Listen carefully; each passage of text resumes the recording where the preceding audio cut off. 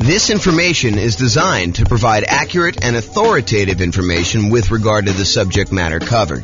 It is offered with the understanding that the presenters are not engaged in rendering legal, accounting, or other professional services.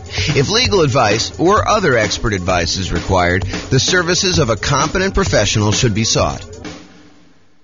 Welcome to the South Bend Real Estate Investing and Real Estate Financial Planning Podcast.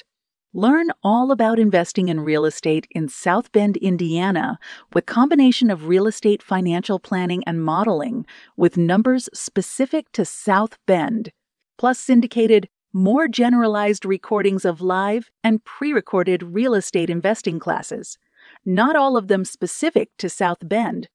Be sure to stay tuned after the podcast for a message from our sponsors. The following is part 4 of 6 parts of the class, Overcoming Obstacles for Real Estate Investors. Be sure to check out other parts published as separate episodes. All right, let's talk about qualifying for loans. We're going to talk about a couple different things here related to this.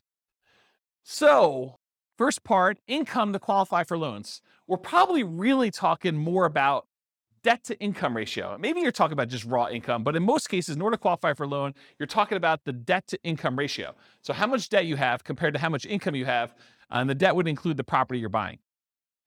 So really it's income and debt. Bring in a partner that has the income to qualify for loans. For example, you could do a straight up partnership, or maybe you're doing nomad by proxy where you're having mom and dad have you move into the property, or maybe you're the one that's kind of able to have someone else move into the property. In order to do that, maybe you're using some of their income. Creative financing. So all the different creative financing strategies that don't require you to qualify, things like buying properties subject to, or buying properties on a lease option, or getting owner financing. A lot of these do not, just like by law, like it's not by law, but by like the way that the company does business, like the banks, they're not going to require a debt to income kind of qualification thing. You're dealing with an individual seller and it's all negotiation. Some will, but a lot of them will not. So all the ones that do not require income qualification, like those. You can improve or change your job. So you can do that in order to help qualify for loans. You can use a side hustle in order to increase your income. It's usually going to take a little while for the side hustle to count. Do you remember, Austin, how long it takes for a side hustle to count whether you can qualify for a loan? Is it like a couple of paychecks, or is it a full year? Does it have to show up on your tax return? Yeah, I want to say it has to show up on your tax return, right? Talk to a lender. They'll tell you. House hacking your roommates, even if you're currently renting. So we talked about this earlier, I think in another section, but the idea that you could be renting yourself and get roommates, and that income can help you qualify for when you finally do go buy a property yourself. It's not instant. You can't do this. You can't get roommates for 2 weeks and then use that income. I think it has to show up on your tax return. But if you go and do that, that could actually help qualify you for being able to do your purchase on your next property. Then bring that roommate with you.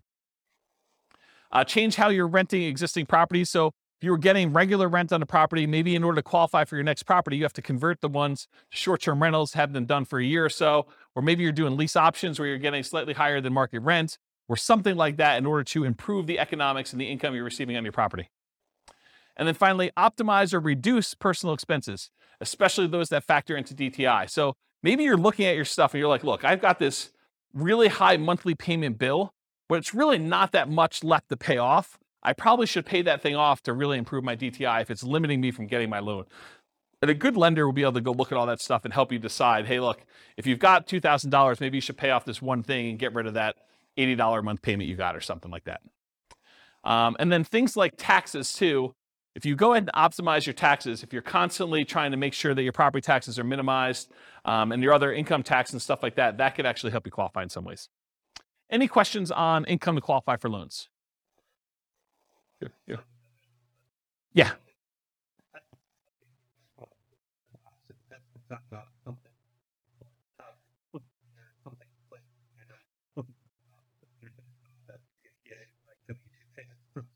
Oh, so if it's W-2 payments, you can count right away?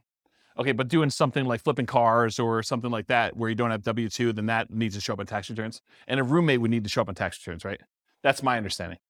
Yeah. Go check with your lender just to make sure. What's up? Yeah, I think that sounds right to me, although it could be loan specific for all I know. So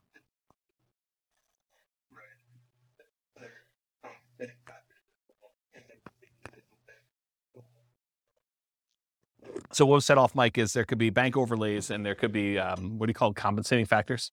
Yeah. So go talk to a lender if you're going to do that situation. Make sure you know exactly before you go get roommates when you're not going to be able to use that money for a couple of years. Go talk to your lender and find out all that stuff ahead of time. And a lender would absolutely love to talk to you about those questions, provided you're going to use them in the future, even if it's a year or two in the future. Any questions on this? Cool. Credit score to qualify for loans. So obviously, actively improve your credit, right? Make sure you pay your bills on time. Work on things that you have credit blemishes for. Go fix all that stuff. We did a whole class. I probably need to get Jason to come back and do another class on improving your credit score. Anyone happen to see Jason's class on improving credit? You guys were around for that? Was that pretty cool? Yeah, so Jason did this. Maybe I'll even publish the class that we had on there to the new podcast. But Jason did this like ridiculously crazy deep dive into how to improve your credit, which was, I mean, I had low expectations going in, not because it was Jason, but just because it was like credit and like, I'm like, what can you do? But he had some really crazy, interesting stuff in there, which I was very surprised to hear about. So maybe I'll go publish that one. But actively improve your credit. Bring in a partner that has credit to qualify for loans. So if you don't have the credit score, bring in a partner, or maybe you do Nomad by proxy where mom or dad or grandma and grandpa actually help you buy the property. You move in, you live there for the year. They only have to put 5% down, or maybe you only have to put 5% down, and you overcome the credit score issue by doing that. Creative financing and other real estate strategies that do not require income qualification. In other words, credit score. So if you're doing wholesaling or wholetailing, or you're doing real estate brokerage, all those I kind of put in the same bucket. They're kind of like making immediate income by helping people find a property to buy. It's kind of the way I describe it. And depending on whether you're flipping your own personal property as a contract, wholesaling or wholetailing, or whether you have a real estate license and you're being paid a brokerage fee to represent one side of the party or act as a transaction broker and get paid a commission to do that. Those are the kind of two different variations of that. Partnership flips and regular flips. So partnership flip is where you have the seller of the property remain as an owner of the property. They leave their loan in place and you kind of coordinate the repairs, and then you guys sell it together and you agree to split the profit on that in some equitable way, whatever you guys negotiate. And then regular flips is where you acquire the property, you do all the work that needs to be done, you resell the property. Sometimes you could do those with hard money loans where it's not required. If you're doing the partnership flip, there's no loan to get. So it's really the seller keeps the same thing, so you don't need a credit score at all. And when you're doing regular flips, it could be a hard money loan or something like that. Or you can pay cash. Already mentioned partnerships. We'll talk about that. Lease option family. So you agree to lease a property with the option to buy it. A lot of times those do not require a credit score in order to do those. Owner financing. And by lease option family, I mean lease option, lease purchase, rent to own, all those things in there, that kind of family thing. Any owner financing, seller may or may not require you to have a credit score, may not have a minimum credit score, may not require a credit score at all in order to do the loans for those. Buying properties subject to or on wrap financing. Those may not require a credit score at all. And then doing the option and option auction strategy, where you just get an option to buy the property, and then you do a 5-day bid sale in order to sell the property in 5 days with the option auction. Any questions on credit score? Oh. Yep. It would change theirs. Yeah, because it would show up on theirs. And depending on how you structure it, it may actually impact yours. Depends on how you structure the entity and what's happening. If you make an LLC and you go to a portfolio lender, it may not impact that at all. If you're not on the loan, the one signing for it. So, all right, any questions on this? Sweetness. Loan spots. So I'm not sure if you guys know this, but the number of spots has changed throughout the years from my understanding. But right now, I'm pretty sure you can have 10 loans on your credit report before you can no longer get conventional investor loans. You can still get owner-occupant loans. You can still buy a 5% down property with loan spot 11 or loan spot 12 or loan spot 13 as long as you can qualify. But for doing additional investor loans, they're not usually allowing you to do more than 10 loans. They won't allow you to do loan 11 or greater as an investor once you already have 10. So that's the way to describe it. And go talk to a lender if you want more details on that. So once you get to the point where you've used up all your loan spots, this becomes a challenge. It becomes a challenge for a lot of folks. So how do you deal with this challenge? Well, one thing you can do is bring in a partner that has spots for loans. So do partnerships where you bring in loan partners and maybe you provide the down payment because maybe that's not a challenge for you. Or maybe you do Nomad by proxy and you have other people getting involved with those and buying the property that way. You could get portfolio loans. So this is the solution I think a lot of investors go to. They'll go to a a local bank that does portfolio loans, that they're not doing conventional financing, they're keeping the loans on their books, and they will allow you to do loans. Typically, the problem with those is most of the portfolio lenders that I know are not doing 30-year fixed rate financing. They're doing a 30-year term, but a lot of the loans are variable. And it could be, they're fixed for 5 years and then they become variable. But the challenge is that they're not 30-year fixed rate financing loans. The local company that I know that does a lot of portfolio loans, they do have a 15-year fixed rate financing loan. So you can get 15 years with fixed rate, but then the cash flow on a 15-year fixed rate financing loan usually is much worse because your shortened amortization period really impacts your cash flow on that. So just something to consider if you're doing those portfolio loans. That's why the 10 loan spots for these loans is so important to be able to get 30-year fixed rate financing. It's kind of an important thing. Get creative financing. So you can do all the stuff we talked about in the creative financing class, subject to lease option, lease purchase, owner financing, all those that don't require any type of income loan qualification and don't use loan spots. You could change the strategy to one that does not require loans at all. For example, buy with a lease option. You're not getting a loan. You're leasing the property and then you have an option to buy it, or buy free clear properties. Save up all the money you have in order to buy the property free and clear, or do subleases. You lease a property and you have the ability to sublease it. You can also pay off existing properties that you own to free up loan spots. So work toward paying off the property, maybe your lowest balance loan, so that it frees up a loan spot, and then you could use another 30-year financing spot to do that, then pay off another one, then acquire the next property. So you can sort of use this it's almost like the debt snowball, except I guess it is a debt snowball because it is debt, it's mortgage debt. So you're using all the properties and maybe extra income in order to pay off one loan, get it down, become free and clear. Then you only have 9 loans, and then you go buy your 10th property, and you kind of keep repeating this until you get the ones you need.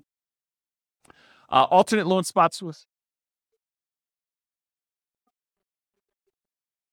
Yes, if you have a refi, then it becomes a new loan. Yep, yeah. And the same thing with refis. A lot of times they won't allow you to do a refinance if you've already got 10 loans.